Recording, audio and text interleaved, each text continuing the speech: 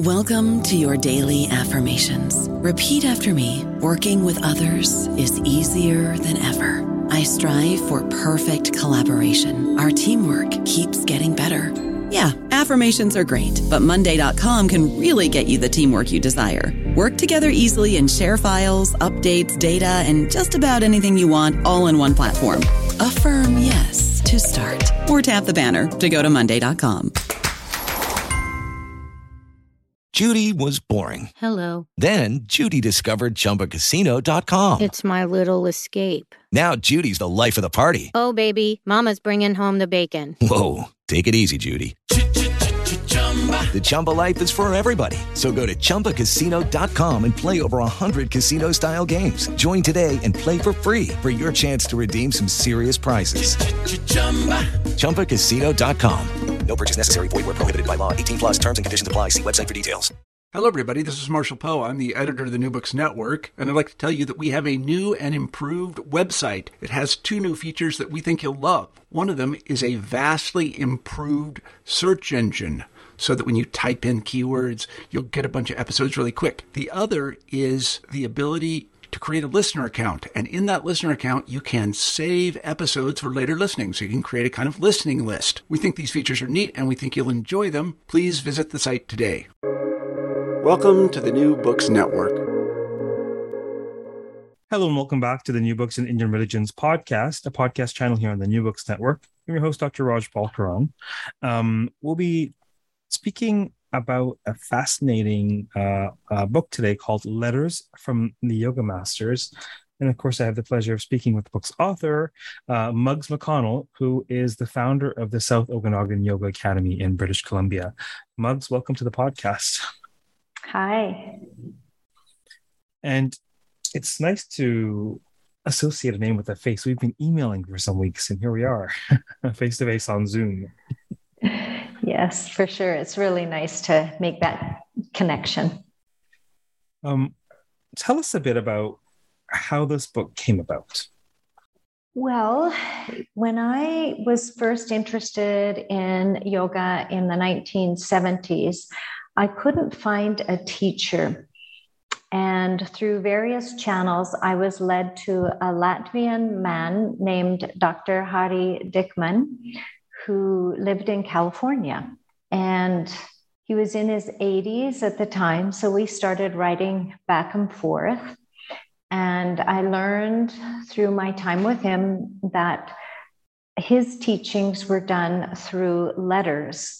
And I have this bundle of letters from over 50 years of teachings from various different yoga masters in India and around the world. And those were our textbooks when we studied. You know, that's really what a profound and unique opportunity that you stumbled across written correspondence over decades from well-known masters. I mean, I imagine that there are not so many bundles to be stumbled across as the one you chanced upon. Do you know of any other such corpus of correspondence? No, I don't know of anything like this. There's over 750 letters, and some of them were 30 pages long, and from about 100 different teachers from various different lineages. Some of the letters, because he started yoga in the 1920s and 30s, he lost a number of the letters, or they were destroyed because of the war, and he was put in displaced persons counts. So there's a few letters from 1930 from Ramana Maharshi's ashram and a couple other places, but mostly after the war. So more 30,000 foot view in terms of the era and what was going on. Do you have a sense that it was common for individuals to have this sort of correspondence with spiritual masters and their movements, or do you feel that it was more of a function of this figure and the way in which he related to them? There were a few, actually. Ramana Maharshi, I have a a copy of a newspaper article where he had some foreign bhaktas from around the world, from Latvia, Switzerland, England. In fact, Paul Brunton, who wrote the In Search of Secret India, was one of his disciples at the same time. So, and I know that Swami Shivananda also had some disciples in various different places around the world. He had a beautiful list of them in one of his books that Hari had, but I couldn't put them all in the book. So they had some disciples that they would write to, and Swami Shivananda even sent a recording. I don't know what it would have been on, but maybe one of those really thick letters to teach Hari how to say some mantras. So they were pretty devoted. I'm so utterly fascinated by this. We have distance learning. We do, and for a long time. I don't feel so out of place now giving traditional Parambara teachings online at the online School of Indian Wisdom, among other places. But listen, this is something, because, before we even get into the book, I really have to dive into this process and what you know about it. Was he vetted in some way? Would they have been as gracious and copious with anyone who wrote them a letter, or how were there sort of bureaus that they had to keep up with the letters? Like, how did this all work? Well, I think that they would have been vetted, and that would come through fairly quickly with how they wrote their questions and in the letters. I know that Paramhansa Yogananda was writing him before he was a Paramhansa. So there's letters from Swami Yogananda, and some of the teachings that he taught Hari undoubtedly became part of the SRF letters or teachings that they do through correspondence. I feel that some of the teachers were extremely taken by Hari. I know that the Swami Shivananda considered Hari's center. He started the Center of Yoga in Latvia in the 1930s, and there's been quite a bit of research done on that in the Latvian University. And he would send materials for Hari to teach Shivananda Yoga in Latvia at this center, as did Paramhansa Yogananda send teachings for him to introduce people to Kriya Yoga. And so they trusted him, they believed in him.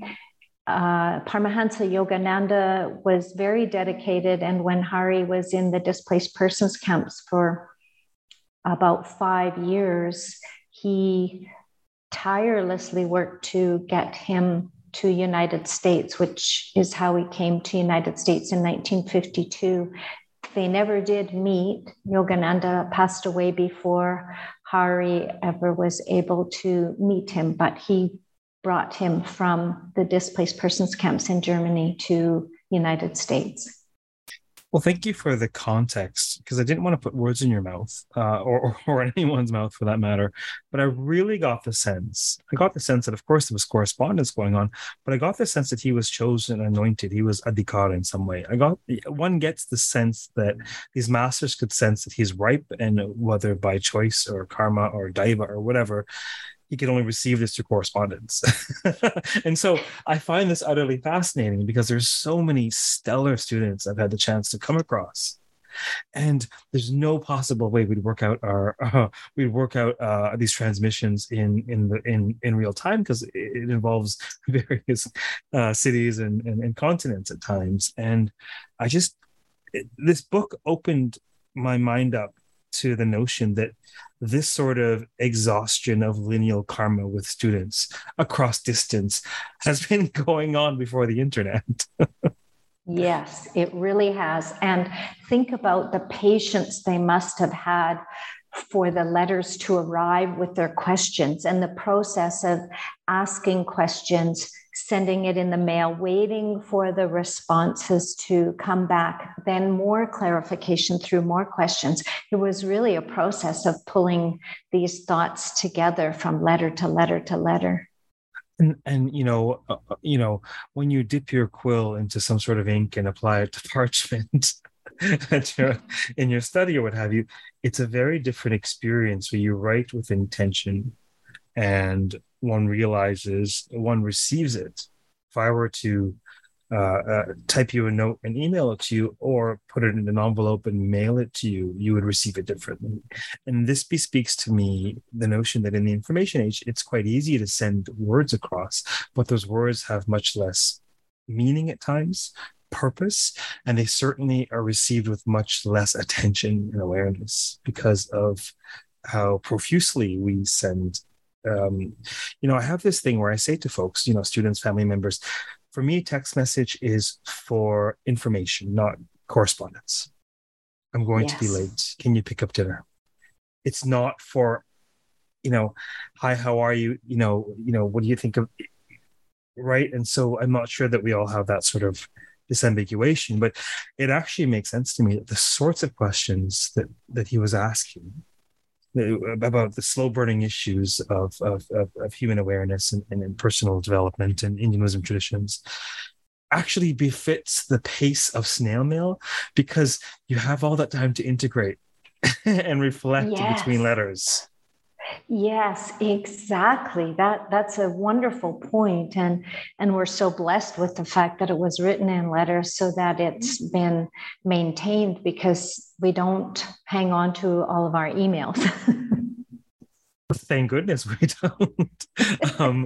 But you can tell sometimes by the tone, or one can tell when one is receiving a letter via email versus an email, right? Yes. And then the tricky, how, do you use dear even for professional emails, like dear so and so, or not? It's it's a thing. Another quick question that I have for you about the context, the period, before we dive into the book proper, is: do you have a sense that either these masters or Dr. Dickman Huddy, that either of them were aware that these letters would have a larger audience at some point? Or do you think they were writing just for each other? They were writing them for each other, for sure. And there would have been specifics that were intended to be shared if they sent books or pamphlets for Hari to share with people in Latvia. So they knew he was teaching in Latvia. In fact, he was teaching in the displaced persons camp. So I just think of those wonderful recipients of this knowledge under those difficult conditions. But the questions were specific to his practices in general. And I didn't get to see the questions. Yeah. I got to see the answers to the questions. I understand. I completely get from the correspondence that they were corresponding to each other and then referring to others where need be.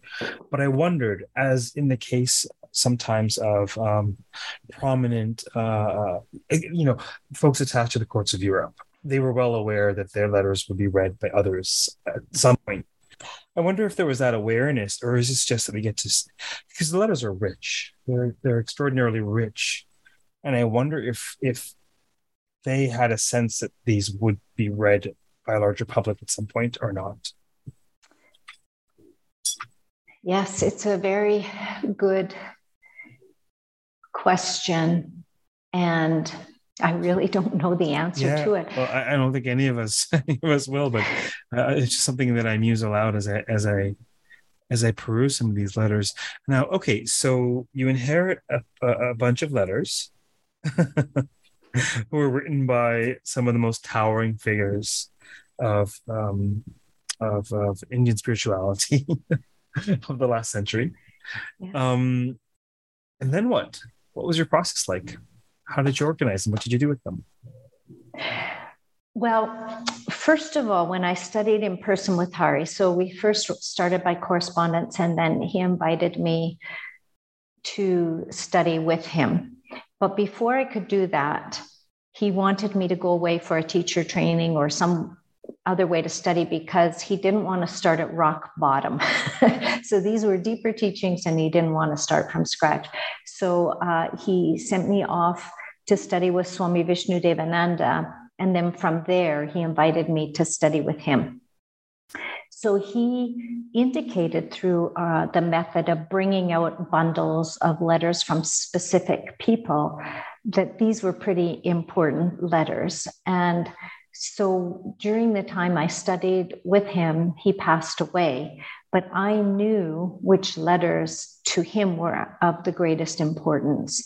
So I focused on those. What had happened is I was typing notes on all of the teachings while he was giving them to me. I was writing notes and typing notes and in my own kind of shorthand. And when I came back to Canada after he had passed away and after I spent some extra time in his home continuing to make notes from letters that we hadn't completed study with. It was in the home of Janendra and Catherine Jane that Hari had rented a room from. So they let me stay on for a while afterward. So then I knew the material that was important, and all of my notes were stolen. Somebody robbed me from my apartment and stole all of my notes. So when we think of karma, the beauty of karma, I was devastated, but Catherine then allowed me to photocopy all of the original letters, 750 of them, which took quite a bit of time to do. So in this process, the beauty was when the book was written, I needed to get permission from the ashrams of the authors of the letters, and they wanted to see the real letter, the real letterhead, the real signatures to know that it was true. So if all I had was my notes, that never would have been the case.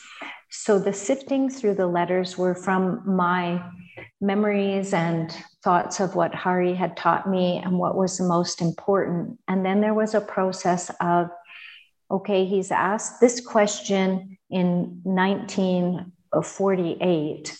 So who wrote him letters in this range of 1948? And I would pull out those letters. I had them all organized by the authors of the letters the way he had organized them.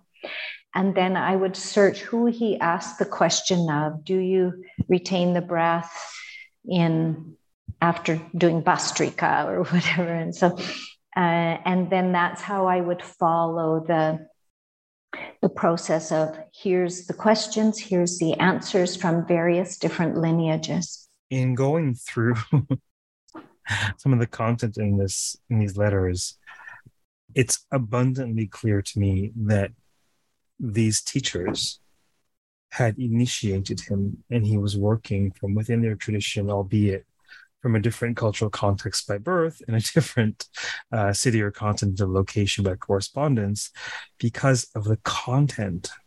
What they're sharing with him, folks don't share on the internet. Folks don't share publicly. The detail about the practices, I find that utterly fascinating. Do you want to say a word about, tell us about the structure of the chapters? Because what I wanted to ask about is say a word about the content of the letters, but I think that telling us about the chapters will give us a scaffolding for that. Okay, that's a great idea. So I first started by introducing some of the main teachers of Hari, specifically Paramhansa Yogananda, Swami Shivananda, Saraswati of Rishikesh, and Ramana Maharshi, just to give a sense of their relationship with Hari and how beautiful the relationship was. Then I thought one of the easiest ways to take some of the content was to break it down through the 8 limbs of yoga, of the Ashtanga yoga. So some of the yamas and niyamas, not all of them, but the idea of them there. And then a little bit of the asana. Asana was certainly secondary in the process. Then into pranayama, mudras and bandhas, pratyahara dharana, so concentration, meditation, and samadhi, kundalini awakening. And then there was parts of the letters that were just amazing stories, just sharing what's it like to live in an ashram. How did you decide you wanted to become a Swami? Ambubachi Day and Svara Yoga, the science of the breath. These wonderful stories that were exchanged with Hari, and I just couldn't leave them out of the book. So that was the end part of the book. So the first part is relationship with the Swamis. The middle part is techniques. And then the ending part is stories. And then just for the sake of people's understanding, I created a couple of appendices in it. One is the displaced person camp. So where Hari lived, from Latvia to displaced persons camps to California, or New York originally, and then California. And then I put in appendices of all of the letters, everybody who had a letter in the book, in the endnotes, and what lineages he studied. And if there was an asterisk beside the person's name, then their letter is included somewhere in the book. And if there's no asterisk, then they wrote him, but they weren't included in the book. And a glossary so people could understand some of the terminology. Do you get the sense that there were teachers or lineages that he was most resonant with, or that he relied on the most? Or do you get the sense that all chefs were equally welcome to the buffet? There was definitely preference. So Kriya Yoga was very important to him from the Self-Realization Fellowships, Paramahansa Yogananda. And Swami Shivananda of Rishikesh really influenced him as well. And one of the key traits of Swami Shivananda that I learned through Hari and valued was that he was adept at many different pathways, whether it was Hatha Yoga, Raja Yoga, Vedanta. So he was able to determine where the disciple or student's interest lay, and then be able to feed them the wisdom through that best channel. And that was a unique trait, I felt, of his. There was another teacher that he extremely valued, which is Swami Vishnu Tirth. And there are many letters from Swami Vishnu Tirth that he also appreciated, and that was from the Siddha Yoga pathway. Were there letters, or was there content that particularly stood out to you or surprised you? Yes. And I loved the information about Svara Yoga, the science of the breath. And that was a letter I remembered spending quite a bit of time with, or a series of letters. And for the life of me, I couldn't find them when I was writing the book.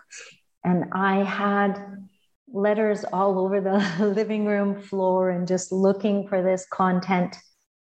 And the book was already at the publishers, and I felt it's okay, I can just publish it without this material in it.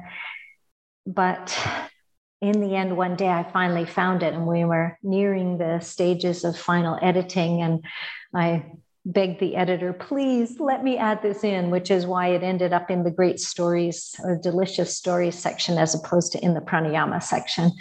But I was able to put that in. There was another wonderful content in the delicious stories from Swami Shivananda Saraswati of Bengal. So he wasn't from Rishikesh. And he, of Assam, the ashram was in Assam, and he would write these amazing stories of hiking up the mountainside and meditating and coming out of meditation and having a tiger sleeping beside him. And the just beautiful stories of the relationship with nature and life around the ashram prior to the Second World War.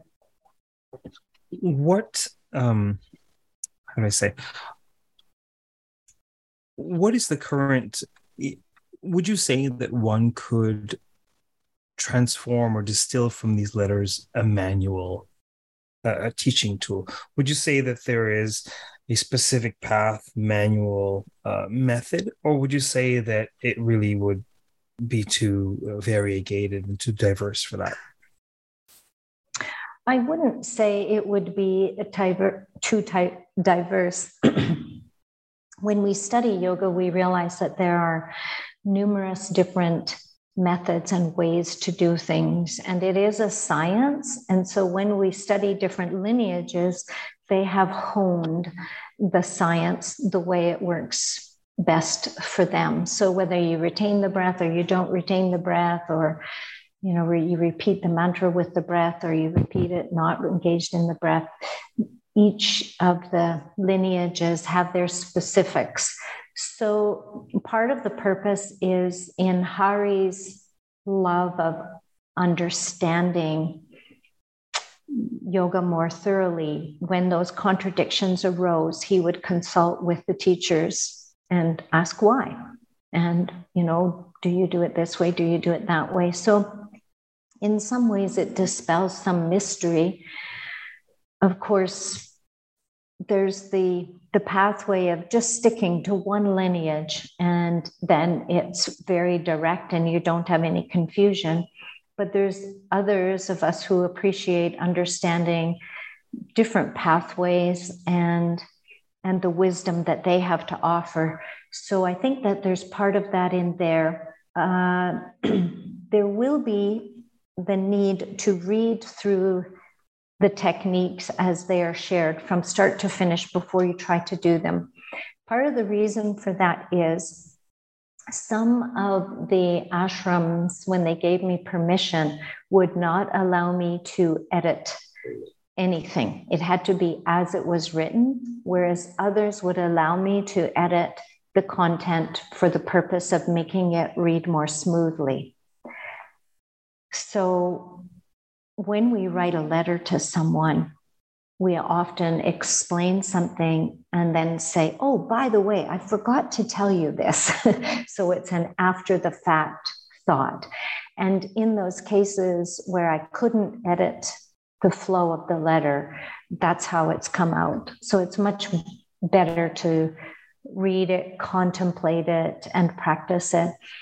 And what I've been working on recently is recording on YouTube the techniques, working through the techniques in a smooth flow, so that rather than having to read it and then try and remember it to practice it, I just guide people through the practices.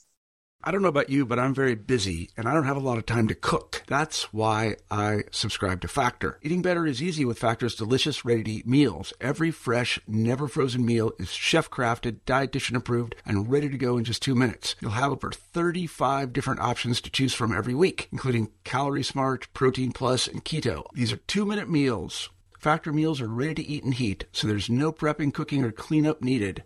They're flexible for your schedule. Get as much or as little as you need by choosing your meals every week. Factor is the perfect solution if you're looking for fast, premium options with no cooking required. Sign up and save. We've done the math, and this is important. Factor is less expensive than takeout, and every meal is dietitian approved to be nutritious and delicious. Head to factormeals.com/NBN50 and use code NBN50 to get 50% off. That's code NBN50 at factormeals.com/NBN50 to get 50% off. Well, we should definitely link to the podcast notes, your YouTube channel. Thank you. Yes. Who would you say would most benefit from reading this book? Who's this book for? I would say the book is for for sure, students who want to understand philosophically why we're practicing yoga, if you're merely interested in asana, then this is not the book for you. But if you really want to understand philosophy and the depth of practices, then it's a really wonderful book. And many people have told me that they get a lot more out of it if they read it twice. So the first time is the initial exposure, and the second time we get deeper comprehension from it. So if I find that it's kind of nice to switch back and forth from techniques into stories and not just bombard yourself with techniques. All of the techniques I've tried to relate somehow to my relationship with Hari and our time together. So just why it meant something to me, why I ended up choosing it, because it was important to him to share it with me.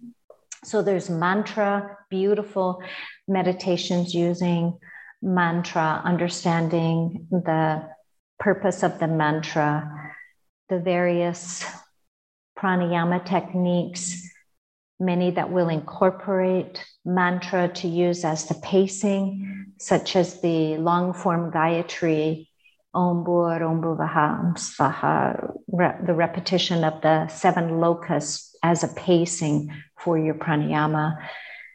So we definitely incorporate them into our yoga teacher training program, these techniques, because they're so rich and so unique. So many of these techniques have not been written anywhere else. So indeed, this is the tension. This is the tension between prioritizing what's in written form versus what's in someone's experience or memory. Mm-hmm. Right? Mm-hmm. Would you say that the content in this book can be engaged directly and applied? Or would you say that it needs to be engaged under supervision or with a teacher of some sort? I think that the beginner student would find it challenging.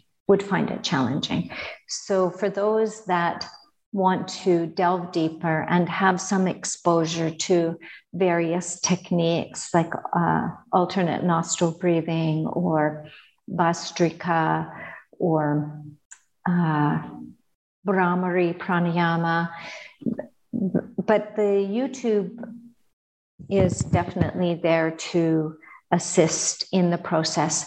The guided visualizations from the Tantra Yoga I've put visuals there on the YouTube of the passageways, the psychic passageways, and how you move your mind through the psychic passageways through the chakras. So if you have a bit of foundation knowledge on the chakras, etc., I do guide people with those.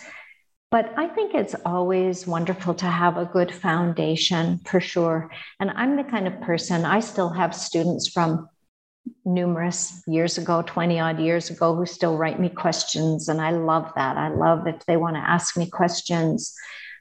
I'm always there. Yoga is my path, my life. Fascinating. Let's maybe talk about the larger yoga audience, those who might be interested in this book. So yoga probably means a number of things, a number of people. And, for many, it's fitness. For probably many more throughout the world, it's a path to enlightenment. And it's probably a variety of things in between that. Could you talk a little bit about your perspective about that discussion about yoga and the context of yoga and spirituality surrounding yoga as you're looking at these, as you call them, yoga masters, especially from the perspective of having been active in the teaching of yoga in the West for decades now? Would you mind sharing a bit of your experience of the scene? Yes. Yoga is such a rich lifestyle. And for many people, going to a yoga asana class is a great introduction, and that's for a lot of them, all they walked in the door for. I have found over the years that when they continue it, they get a little spark of, well, there's more to this than I thought. So what is that? And that is definitely my hope, that for people, they will move beyond the initial cover of the book, Yoga Asana, and into the beautiful richness that it offers, because it starts right from how we behave and think and how we wish to express ourselves in this. It teaches us how to live in a positive way in everything that we do and maintain the health and wellness of our body in order to be the vehicle for our journey in this lifetime.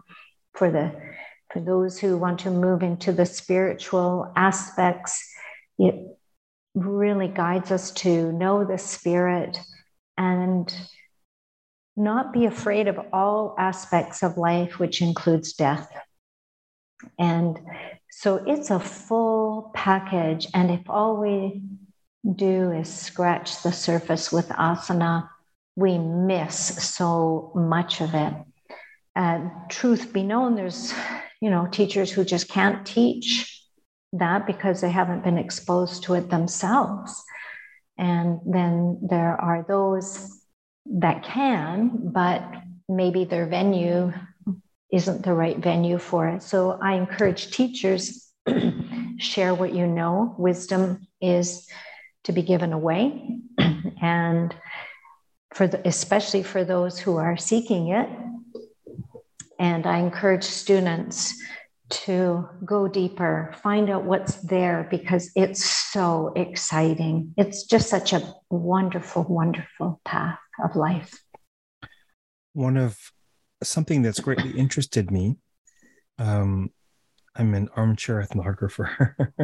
I enjoy people. I enjoy learning from life and from other people's journeys. And then every once in a while, I decide to enter witness mode and see what I can learn from the life of Raj.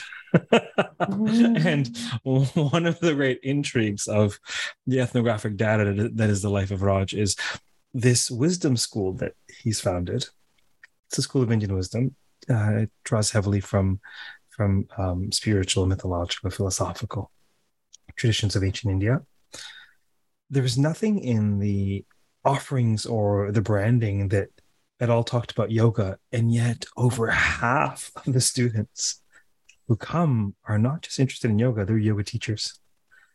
And I found this utterly fascinating. It just bespeaks a thirst on behalf of a strand of yoga teachers and practitioners for Indian wisdom traditions, to the point where after a course at yogic studies,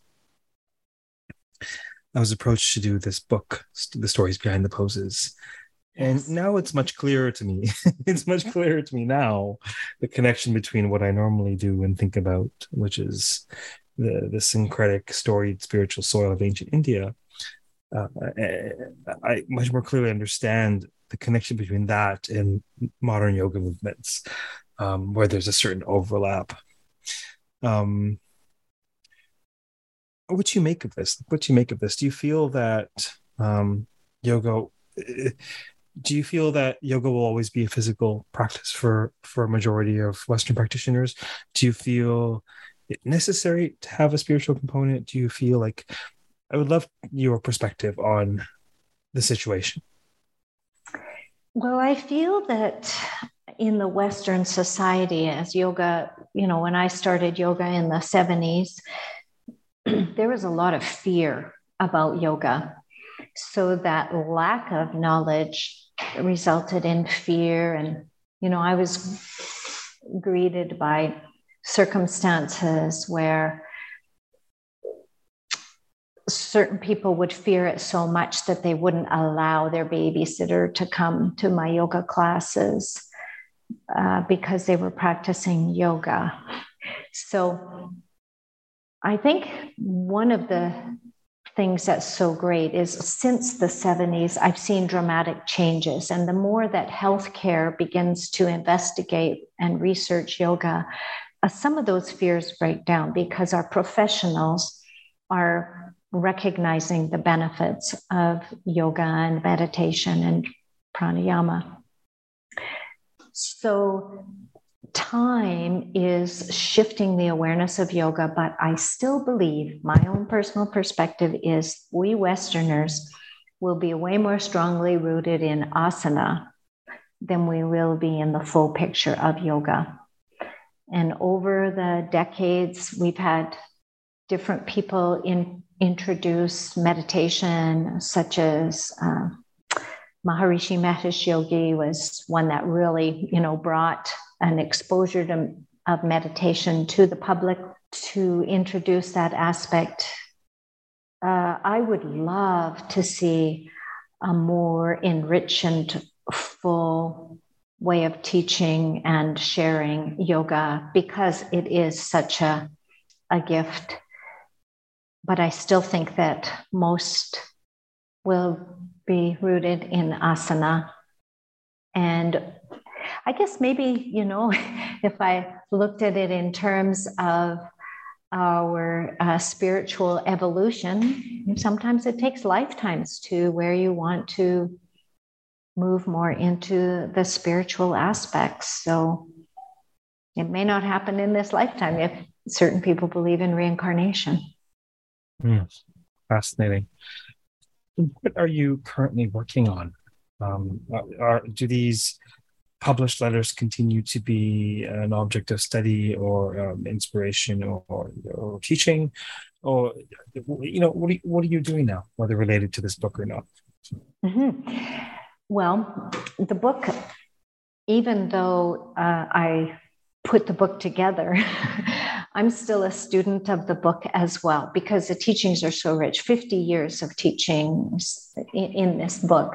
So my own copy of the book has many sticky notes in it, and I practice and read from it and enrich it, or it enriches my own personal practice. Our school is a Yoga Alliance registered school, so as standards change, I work on that, and the book is very much integrated into our yoga teacher training program. And working on the videos to make it easier for people to practice the techniques, the chakra meditations and pranayama techniques. And so it's nice to work on the videos as well. So the book, I have been extremely influenced by Hari in my lifetime, and I'm eternally grateful for him to have taught me. And so I continue to share the teachings in the best way that I can with others, because he certainly gifted me, however it unfolded, he gifted me with these letters, and I feel that it's wonderful to share them with others, to let them go out into the world with the blessings of the lineages that those masters came from. That's quite literally parampara, from one to another. It certainly is. Did you have anything else you wanted to share about the book or your work or your path? I'm feeling generous today, so you can even ask me questions if you want to switch. No, is there anything else you'd like to touch on? Well, there's one thing I'd really like to mention about Hari. When I said he was a very humble man, he, in his 80s as well, he was very childlike. But this is one story that I always love to share about him. When he would write me letters and have me ask my questions of him, he would ask me to mail him chocolate. He really loved good quality chocolate. So in my letters to him, I would send him chocolate. And when we studied together philosophy, he would always bring out chocolate. And so one day I asked him, do you think that you will be enlightened in this lifetime? And he said, I don't know. The attachment to chocolate. I really like chocolate. And so oh my God. Make a little ceremony of it. And when he would get a letter or study philosophy, he would savor chocolate through the process. So just want to give people permission to enjoy chocolate.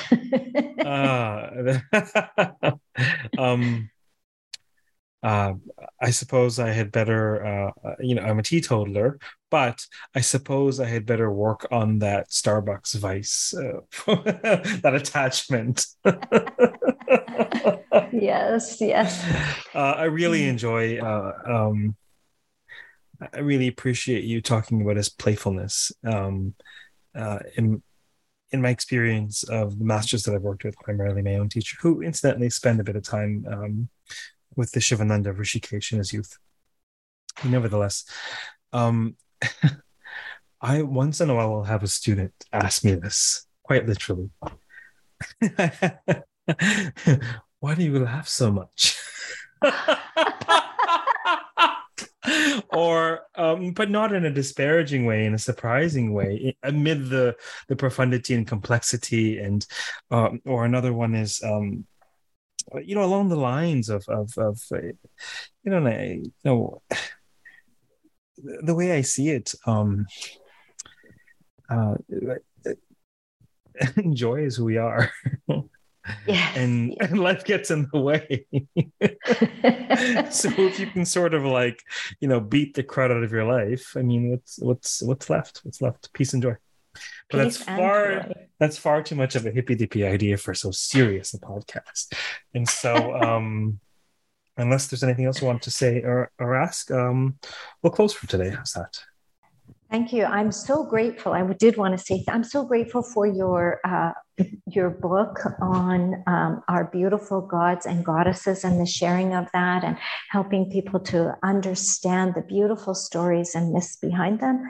Yeah, I have waited for this kind of book of delight. The drawings, the pictures are full of delight, and I think it really is a gift for us on this journey of yoga. So blessings to you, Raj. Thank you very, very much for that. You're very, very welcome. Thank you. It was a joy. It was a labor of love and purpose to produce. And just as you say with these letters, even the author of that book who translated, retold those stories, even he is constantly learning from those very stories. All right. Well, thank you for appearing today. And for those of you listening, we have been speaking with Muggs McConnell on an absolutely fascinating and dare I say unique work that documents decades of correspondence between an ardent Western seeker and a number of very high-profile spiritual masters. So do check the book out. Until next time, keep well, keep listening, keep reading, and keep contemplating the power of correspondence. Take care.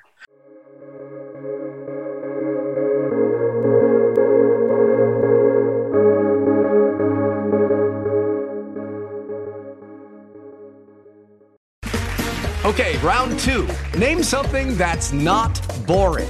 A laundry? Ooh, a book club. Computer solitaire, huh?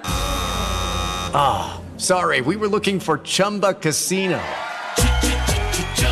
That's right, ChumbaCasino.com has over 100 casino-style games. Join today and play for free for your chance to redeem some serious prizes. ChumbaCasino.com. No purchase necessary. Void where prohibited by law. 18+ terms and conditions apply. See website for details.